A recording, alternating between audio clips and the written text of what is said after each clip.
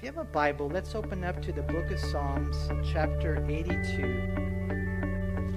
As this evening we have communion and we get to study a few Psalms that are just so amazing. In Psalms 82, we're going to see the judges of God. In Psalm 83, we'll see the people of God. And then in Psalm 84, we'll see the pilgrims of God. And so we begin, first of all, in Psalm 82 with the judges of God. It's a cry for justice. You know, that the judge of all the earth would judge the judges who were practicing injustice and showing partiality. It's a prayer that God would reestablish justice in the land. And I know a couple of judges. I remember there's this one guy at a court in Pasadena. He was a Christian, really, really fair, good judge. But, you know, we have all these judges, huh? You guys are stood before a judge? Any of you guys, you know what I'm talking about, man? And it's crazy. I have been there myself. And they're making these judgments, and you've got different levels, and eventually you get to the Supreme Court. And they're making all these decisions. And the thing that we got to understand is that God put them there. You know, especially in Israel, but even here in the United States of America. And so what God is trying to do is reestablish justice. But even if you're not a judge by vocation, we are always making judgments. We're making judgments all the time, and we'll talk about that. And so it's really important for us to take heed here. In Psalm 82, it's a psalm of Asaph, and we read in verse 1. It says, God stands in the congregation of the mighty. He judges among the gods. How long will you judge unjustly and show partiality to the wicked? Selah. Defend the poor and fatherless. Do justice to the afflicted and needy. Deliver the poor and needy. Free them from the hand of the wicked. You know, the psalmist saw that there was a lot of injustices going on in the land, a lot of wrong judgments. And so he asked God, you know, what's going on? You know, and he's saying, don't be silent, you know. And sometimes God is silent for a season or a reason. But what we find is that even though he's not, you know, saying much at times, he's not absent. He's present. He's there. He's aware. As a matter of fact, that's what we read there in verse 1. It says that he stands in the congregation of the mighty. And so all these judgments are making judgments, and so is God. And he's taking note of every single one of them. You know, in verse 1 here, it's interesting. The psalmist refers to the judges as gods, right? Small g. Not that they're literally, actually, you know, God in that sense of the word, because we know the Bible teaches there's only one God, right? But when these men and women sitting in those seats, in those positions, in those places of such power, you know, when they're there, it's almost like they're making life and death decisions, right? They need to know that. The great responsibility that they have, and they also need to know that God put them there as his representatives. And so here in verse 2, the psalmist asks, Lord, how long, you know, will these guys judge unjustly, show partiality to the wicked?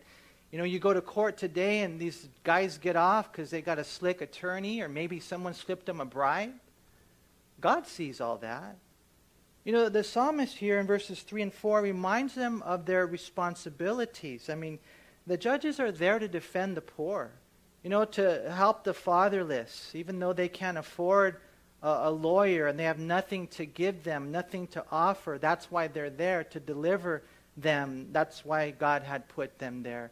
And, you know, for us, it's important to know that as judges, as anyone who makes any type of judgment. You know, it's interesting, even the oath of the Supreme Court justices, it's interesting, I was looking up the wording, and this is what they have to say when they get put in that place, in that position of power.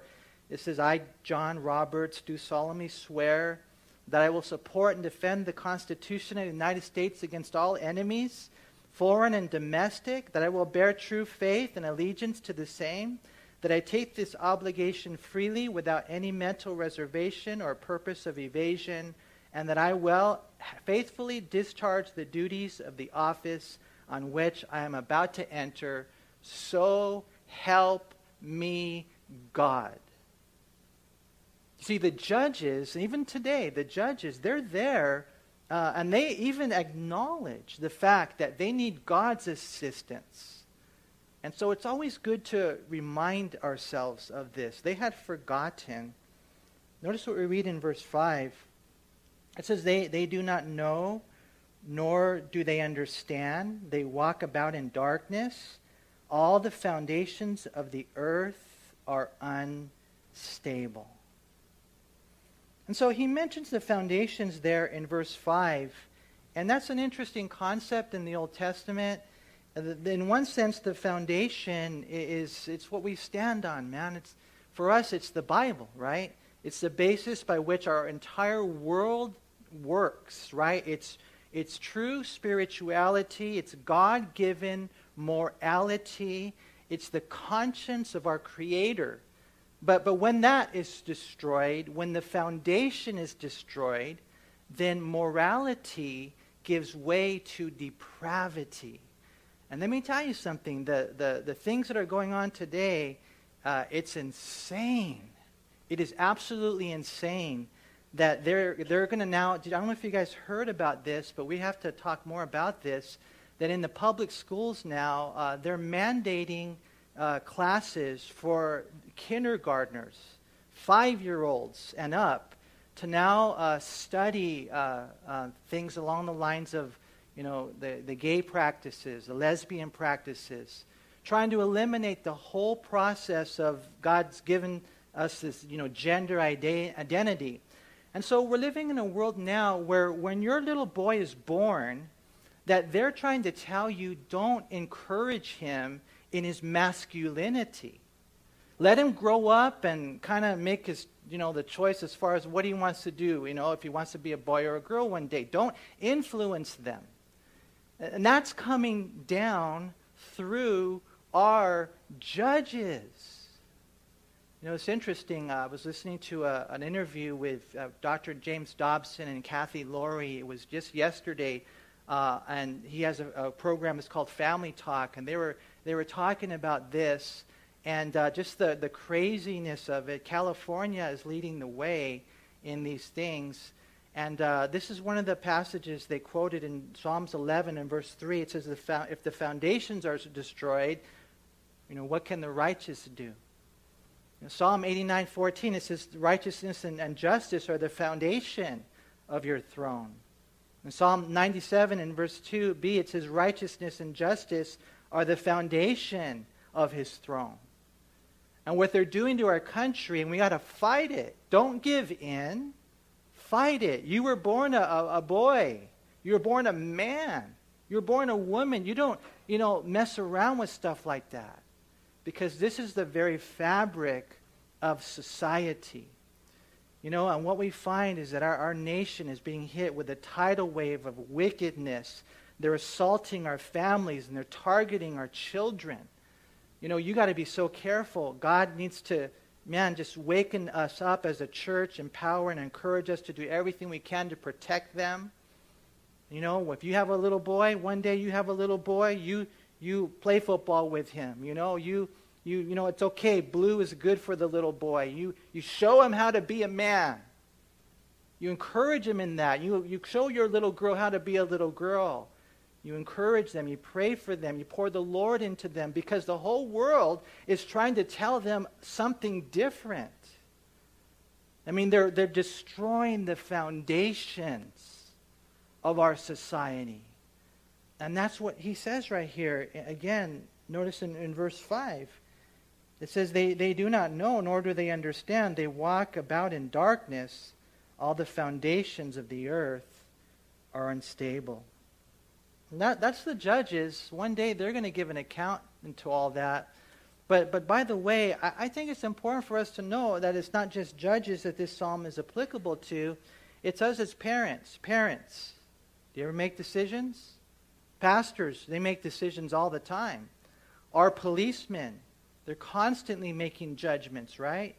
Employers, all of us, we are constantly making decisions and judgments that affect people's lives, rulings on many issues. There's so much drama amongst the disciples. It applies to all of us. And that's why when you read the scriptures, Ephesians 6 and verse 9 and 1 Timothy 5:21, it talks about how we need to, exercise justice. There's a really cool passage in Micah chapter 6 and verse 8. It says, He has shown you, O man, what is good, and what does the Lord require of you? But to do justly, to love mercy, and to walk humbly with your God. You're making a decision as a parent. You never favor one child or the other over the other. You're making a decision as a pastor. You never, this is my friend, I'm going to rule. No, it's what's just, what's right. You're out there as a police officer. You're out there as an employer, and you're choosing who to promote. You have to be just. We have to be just and fair. This is what God has shown us to do. And He is the one that gives us the standards. This is our foundation. He's put it in our hearts. And so we need to be so careful. God speaks next in verse 6, and He says, I said you are gods, and all of you are children of the Most High, but you shall die like men, and fail like one of the princes. And so, God gave Israel and leaders such a great responsibility as judges in the land, and it wasn't done, professionally. It wasn't done in some, distant or dry formality. He said to them, I've made you, judges. It's almost as if you're a representative of God to them, and I called you my children. I mean, such a great place that they were put, but, maybe they took it to heart. These guys that are making judgments without the fear of God, they think they're God. And what God is saying right here, you think you're God, one day you're going to die like a man. And God will judge these people who are making these decisions that are politically correct and they are biblically wrong and wicked. And that was happening in Israel. And we see it happening in our country today. In verse 8, he says, Arise, O God, judge the earth, for you shall inherit all nations. And so when I read this last verse right here, I think of just like, Lord, arise, Lord, judge, Lord, come. How many of you here would like, well, maybe you're torn, I'm not sure, but I would just, Lord, come today, man. Rapture up the church, judge the world. Lord, set up your kingdom, eradicate evil, and then we'll have that home in heaven forever. So, I know you're thinking, well, but Manny, I want my loved one to get saved. Well, they might get saved in the tribulation period. That's okay, man. I just say, Lord, come. And that's kind of what he's saying here. Arise, O Lord, and just take care of business. And so what we find in Psalm 82 is the judges of God. I read a poem. It says, This world is very evil. The times are waxing late. Be sober and keep vigil. The judge is at the gate. Notice there again in verse 8 it says, Arise, O God, judge the earth, for you shall inherit all nations. I can't wait for that day. Now, Psalm 83, it moves now to the people of God, and we're going to see it's a prayer for protection for Israel. It's a prayer for God's intervention, and it's interesting, we're going to see even it's a prayer for God's salvation to the nations. And so, focusing foremost on Israel, look at verse 1 of Psalm 83. It's a psalm of Asaph. Do not keep silent, O God. Do not hold your peace, and do not be still, O God. For behold, your enemies make a tumult. I mean, it's just they're growling. It's a commotion. It's an uproar. And those who hate you have lifted up their head. They have taken crafty counsel against your people and consulted together against your sheltered ones. They have said, Come and let us cut them off from being a nation, that the name of Israel may be remembered no more. And so, It's interesting, just when you read the Bible, how relevant it is. I mean, it's just amazing to me. You know, the judges of God, the people of God are being opposed, I mean, in every way. You know, we see that with the nation of Israel, and right here he's just praying, Lord, you hear their threats, you see their threats. God, don't be silent. All you need to do is speak. Lord, don't be silent. And Lord, come, and please don't just sit down, rise up and move in a mighty way. And a lot of us here, we probably feel that way. God, we want to see you move. We want to see miracles. I want to see that person, I want to see him lit up with just a passion for you, God. Our enemies are coming against us, the world, the flesh, and the devil, and they're relentless. And they want to destroy your people. They want to destroy your church. Most churches nowadays, they're shrinking. I mean, it's crazy what's going on. Less and less people are going to church. Less and less people are going to a midweek study. They're staying home. What are they doing? They're watching television. They're playing games. They're fixing up their house. It's crazy what's going on. And right here he's just praying, Lord, because of your love, because we know who we are, we're the apple of your eye, we believe that our enemies are your enemies, and they've risen up, they've partnered and planned and consulted and crafty together. The plan is clear. Notice again what the enemy wants to do in verse 4. They have said, come and let us cut them off from being a nation. The name of Israel may be remembered no more. All of you here, you guys know that there is a nation in the Middle East. It's about the size of New Jersey. It's called Israel. You guys know that? Now you know that's a miracle. Did you know that's a fulfillment of prophecy? Did you know that in 70 AD they were destroyed? And never before has a people group then regained their identity and regained their land. But the Lord said in the last days, in Ezekiel chapter 36 and 37, that they would come back to the land. And so the enemy hates Israel, and he's trying to destroy them. One thing we've seen throughout history is Satan comes against the Jews because he knows they're a sign for the world to see that God's word is true. And so he always tries to wipe them out, to annihilate them. Here we see, we're not 100% sure on the context of the psalm. Some say it's 2 Chronicles chapter 20, because when you read 2 Chronicles chapter 20, you see the Edomites and the Ammonites and the Moabites were coming against Israel, and so is a lot. But when you read this, it's 10 nations that are coming against Israel. Now that's interesting, because in Daniel chapter 2, it talks about in the last days how the 10 toes will come against Israel. And what are they trying to do? They're going to try to wipe Israel out. What we find, we're not sure on the context, but over the ages, Israel has been attacked repeatedly. And you guys remember the book of Esther? When the Persians tried to wipe out the Jews, so did the Assyrians, so did the Babylonians, so did the Germans. Under the leadership of Hitler, over 6 million Jews were wiped out. I was reading about the Holocaust today, and it's just terrible. But what we find is that that's the agenda of the enemy. He wants to wipe out Israel, and that's a fulfillment of prophecy. Even when the leader of Iran, I don't know how to pronounce his name, Ahmadinejad, however you say it, in 2005, there's an article in the New York Times. He said that Israel must be wiped off the map, and that attacks by the Palestinians would destroy it.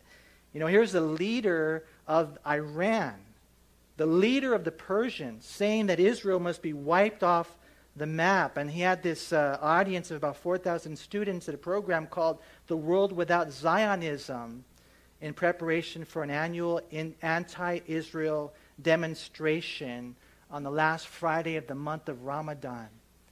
And so you see that going on in December 2006 at an international conference. The same man said, thanks to the people's wishes, and he said Allah's will, the trend for the existence of the Zionist regime is headed downwards, and this is what Allah has promised and what all nations want. The Zionist regime will be wiped out soon. That's the agenda of the Muslims. That's the agenda of Iran. That's the agenda. You'll be like, oh man, these Muslims are good. Listen, there's 10% that believe their Quran. There's 10% that are conservative, and that's 100 million people that want to wipe out Israel. It's still going on. On Israel's 60th birthday, Ahmadinejad said, those who think they can revive the stinking corpse of the uprising and fake Israel regime by throwing a birthday party for it, he said right here, are seriously mistaken. Today, the reason for the Zionist regime's existence is questioned, he said, and this regime is on its way to annihilation. And so that's in the heart of the people. That's in the heart of the enemy. We see it here. These guys, they just want to, wipe them out. Look again at verse 4. They have said, come and let us cut them off from being a nation, that the name of Israel may be remembered no more. And so we read about the 10-nation confederation in verse 5, for they have consulted together with one consent. They form a confederacy against you, the tents of Edom and the Ishmaelites, Moab and the Hagrites, Gebal, Ammon and Amalek, Philistia with the inhabitants of Tyre. Assyria also has joined with them. They have helped the children of Lot, Selah. And so, the psalmist then prays for God to deal with the enemies, and he has some suggestions for them. In verse 9, he says, deal with them as with Midian, as with Sisera, as with Jabin at the brook Kishon, who perished at Endor, who became as a refuse on the earth.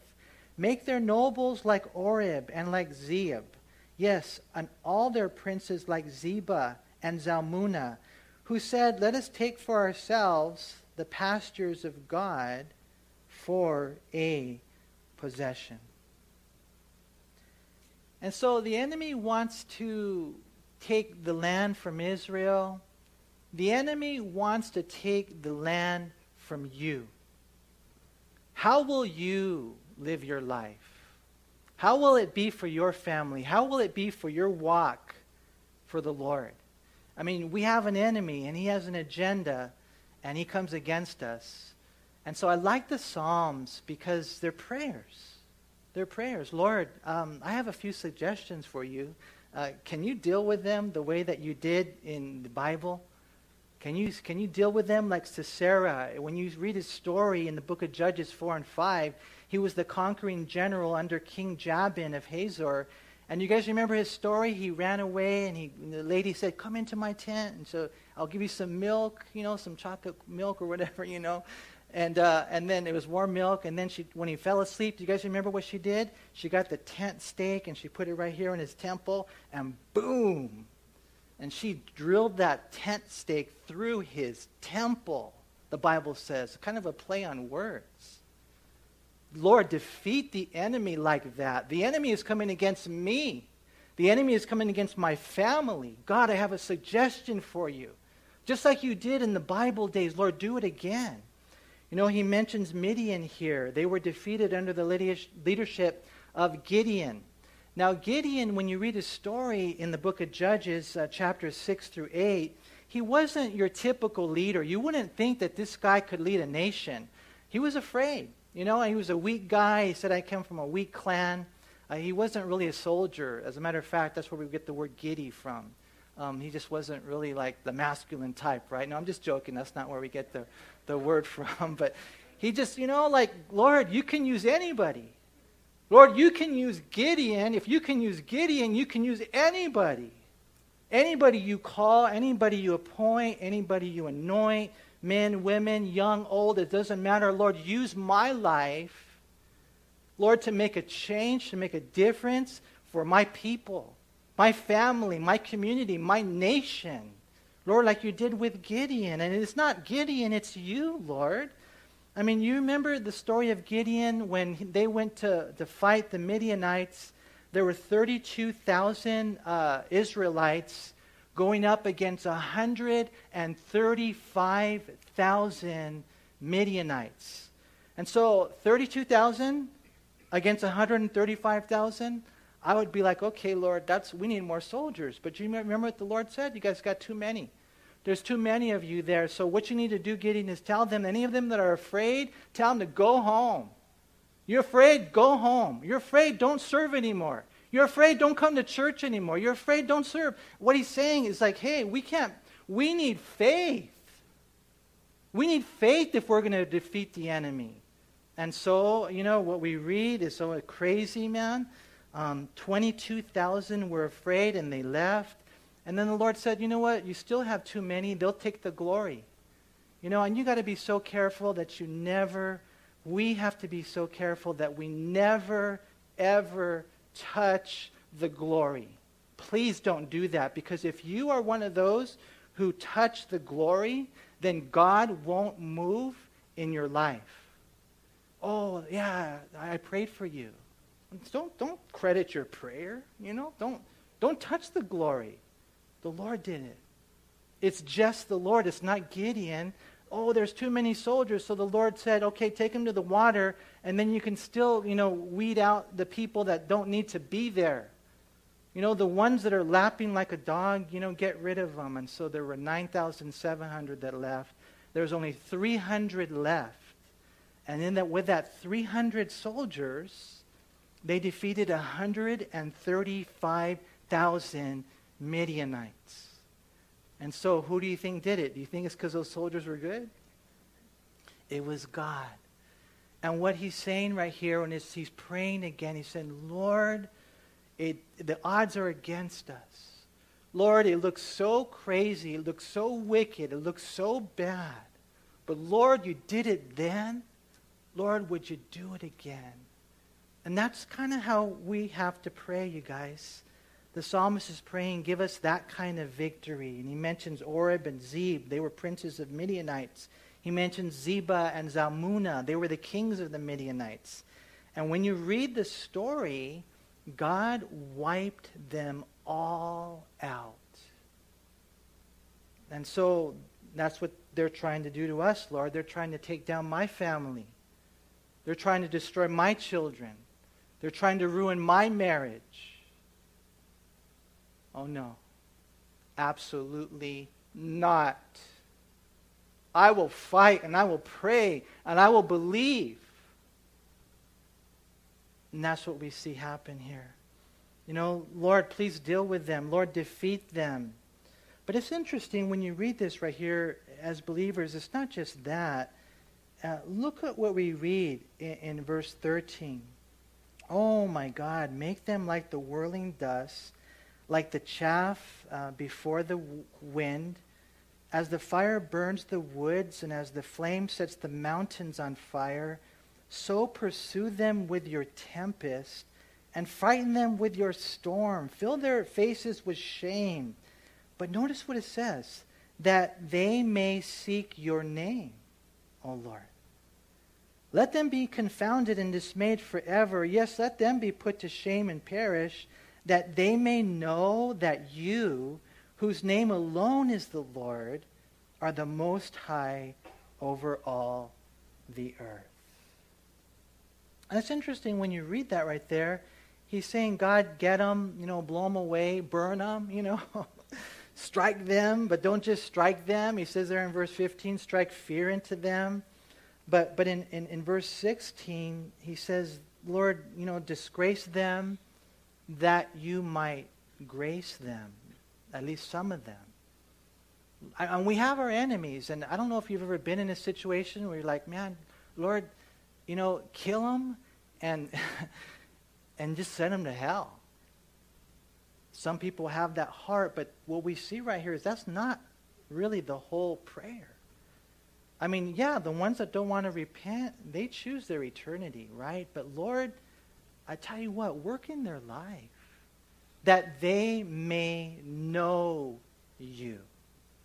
And so when Goliath, you guys remember the story of David and Goliath, and when Goliath was killed, he found out who the living God was, and I'll bet you a few of those Philistines did too, right? I mean, when the Egyptian army found out who the Lord was, when their, chariots were drowned and defeated deep in the Red Sea, I'll bet you through that whole process there were a ton of Egyptians that turned to the Lord because of it. And the psalmist here, he just prays, Lord, defeat these nations that they may know that you are the Most High over all the earth and that they may seek your name. The enemies of God, if you think about it, at one time, that was us. At one time, we were his enemies. In Romans 5:10 and Colossians 1:21, it talks about that. And so, sometimes we pray for these guys. I know how you guys are. You're like that, whatever, the Democrats. Oh, get them, Lord. And it's okay, but Lord, save them. Save whoever it is that you're struggling with. Save them. Lord, deal with them. Because that's our heart. That's the heart of God. You don't want to be like Jonah. Remember Jonah? He went to Nineveh. He went there and he said, Lord, he didn't want to go, but God, picked him up, turned him around, sent him there. And what we find is that when he was there, he had a message. He said, repent. God's going to judge this city. And he just sat up there and he waited for God to do that. And what ended up happening is God ended up bringing a revival there. And Jonah was upset about that, right? And so we need to be careful with this. The judges of God, that's us, and we need to judge justly, and that goes for everyone. The people of God, we need to pray, and then we see the pilgrims of God in Psalm 84. And I see it as a deep longing, a true longing for the perpetual presence of God. 1 Peter 1 and verse 1, it says we're pilgrims. Same thing in chapter 2, verse 11. We're just passing through.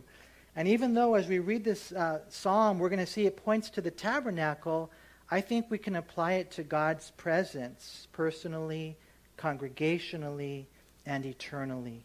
Because look what you read in Psalm 84 and verse 1. It says, to the chief musician on an instrument of Gath, a psalm of the sons of Korah, how lovely is your tabernacle, O Lord of hosts. My soul longs, yes, even faints, for the courts of the Lord. My heart and my flesh cry out for the living God. No doubt this psalm was written when he was away from the tabernacle. And when you read the Old Testament, you study it out, that was the place of God's special manifest presence under the Old Testament. Eventually it would be the temple as well. And so this person, they hadn't been at the tabernacle. They hadn't been at the temple. They hadn't maybe been at church for a long time. And yet they loved the Lord. Some people, they don't go to church and they get used to it.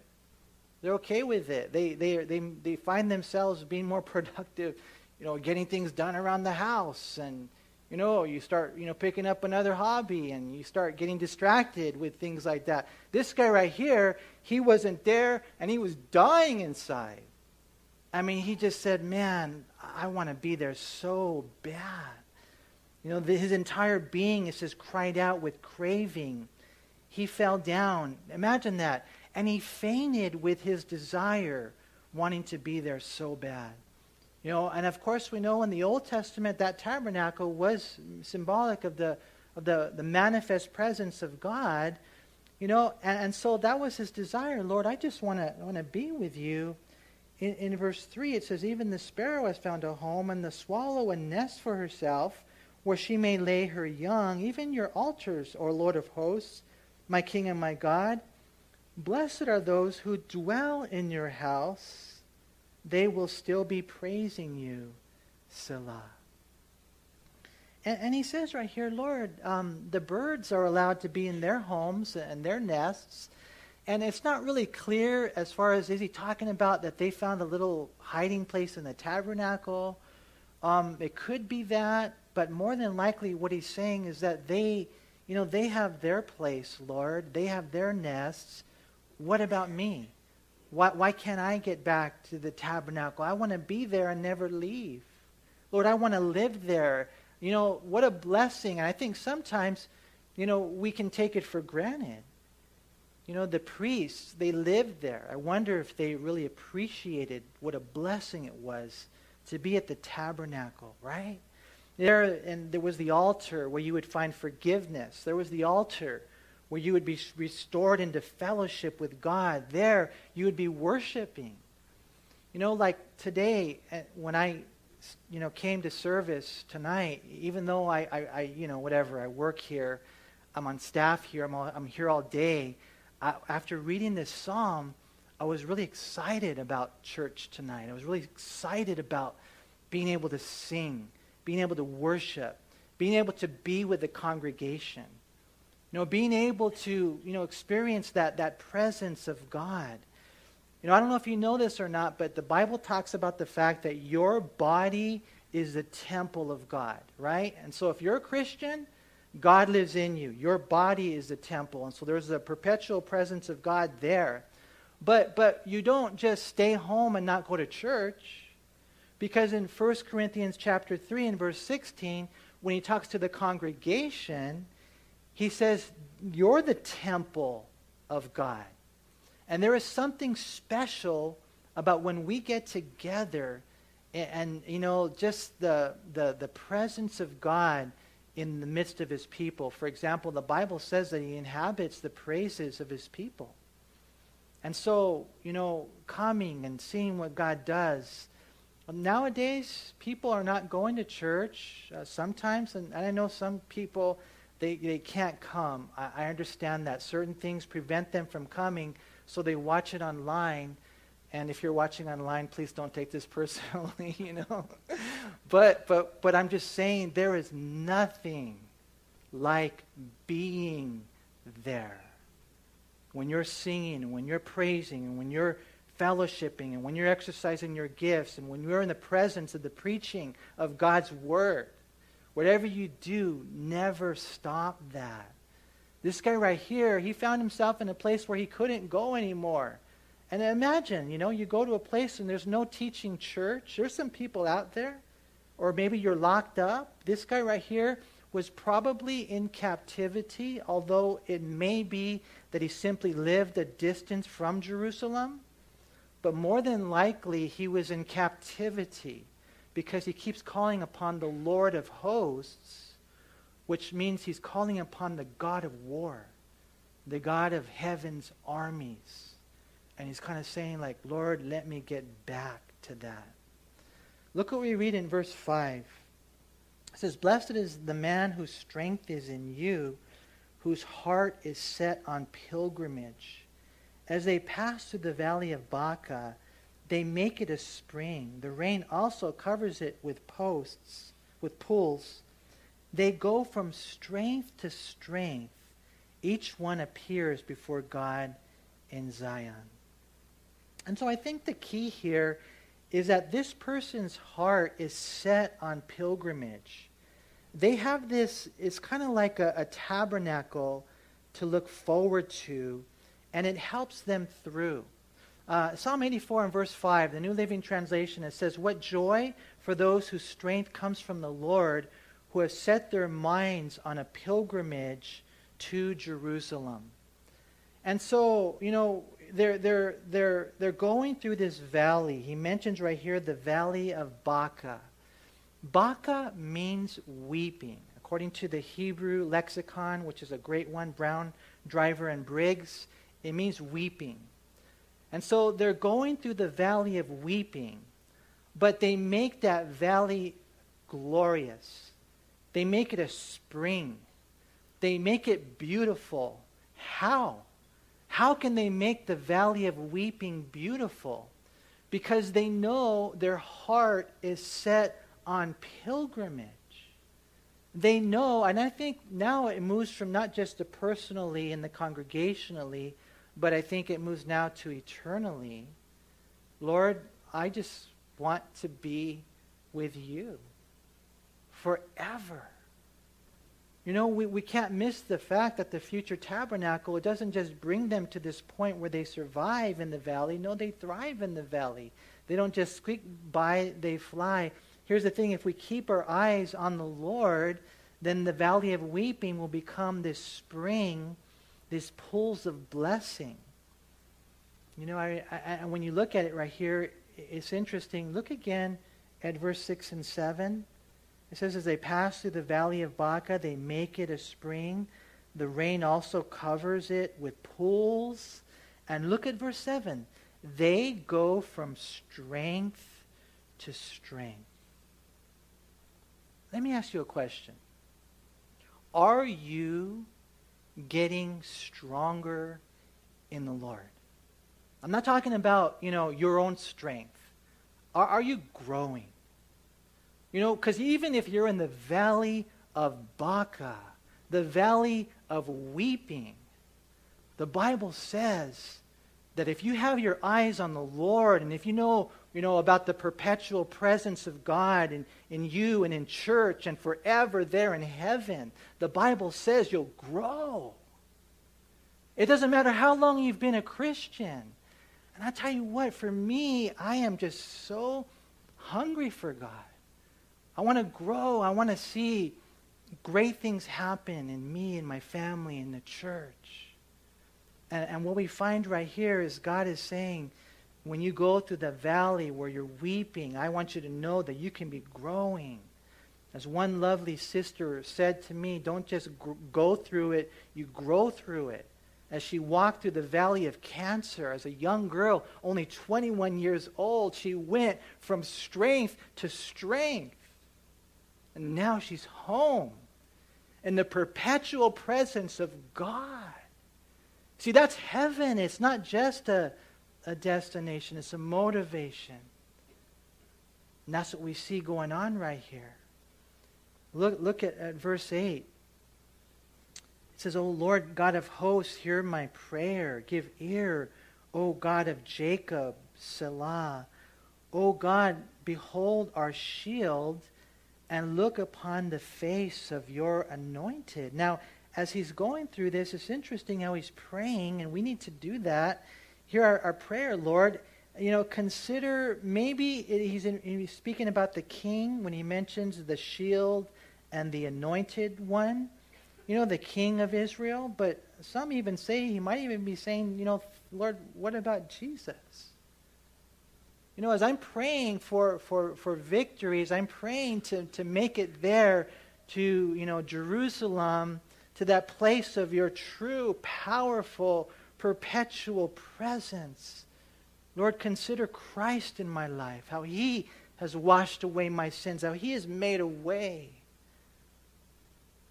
I use the mediator, the Bible says. And so, Lord, will you bring us to your tabernacle? And this is why I want to go. Look at verse 10. For a day in your courts is better than 1,000 elsewhere. Implied. A day in your courts is better than 1,000.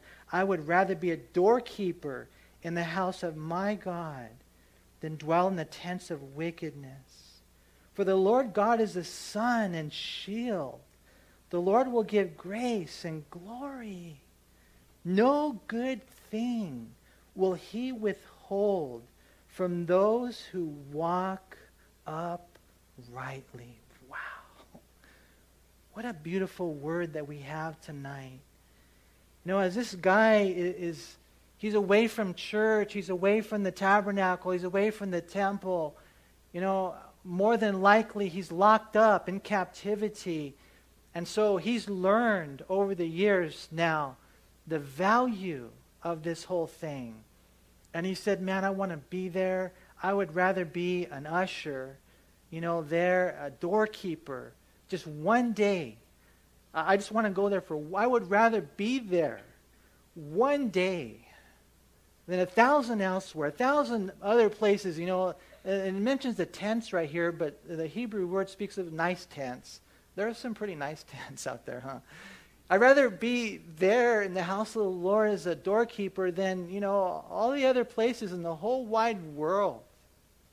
There's a whole bunch of wickedness going on, just having a good time, sowing your wild oats, and you're living your own life when God has called you to him. Who would say that? Who would say, I'd rather be there one day than 1,000 other days, other places? Who would say that? It's a person who has been deprived of that. And so, they've learned that lesson. A person of true Christian conviction, somebody who really loves the Lord. Lord, I've learned, I see now, life without you. Life without you is like life without the sun. Lord, life without you is so dark, it's so cold. Life without you means I have no walls of defense, I have no protection, no shield. Really, there's no life without you. But some people are trying to live their life without the Lord. And what he's saying right here is, Lord, but when I come to church service, and you guys, I beg of you, don't just come here, to socialize. Don't just come here, to, meet with your friends. I mean, praise God, we have some pretty cool people. A couple of you, But man, we're here to meet with God. We're here to experience God. We're here to be taught by God. We're here to serve God. And as you're there, and that's your heart, Lord, I want to go and seek you. Touch my life, Lord. Teach me. Change my life. Do something radical, something different. Light a fire within me. Life without you is horrible, but life with you, he mentions grace in verse 11. And it's glorious. I mean, what a beautiful promise. Notice it says there again in verse 11, man. And I hope you guys know what this means. No good thing will he withhold from those who talk uprightly. No, that's not what he says, huh? You're a good talker. You're a good talker. Big deal. You got to be a good walker, right? Are you living the life? Are you living the life at home? Are you living the life at school? Are you living the life at work? Are you really living the life? Are you loving your wife? Are you loving your husband? Are you loving your children? Are you reading the Bible with them? Are you praying with them? What are you watching on television? What are you looking at on your phone? What are you listening to on that radio? What's your life? What's your walk? If your walk is right, then God will give you everything that is good, that is intended for your life. No good thing will he withhold from those who walk uprightly. And so this guy right here, whoever wrote this psalm, I just love this guy. My heart goes out to him because he hasn't been able to go to church a whole lot and be in the tabernacle or, in the perpetual presence of God like that. But he teaches us these things. What he finds in the end right here is interesting. When you look at this psalm in verse 4, blessed are those who dwell in your house. Verse 5, blessed is the man whose strength is in you.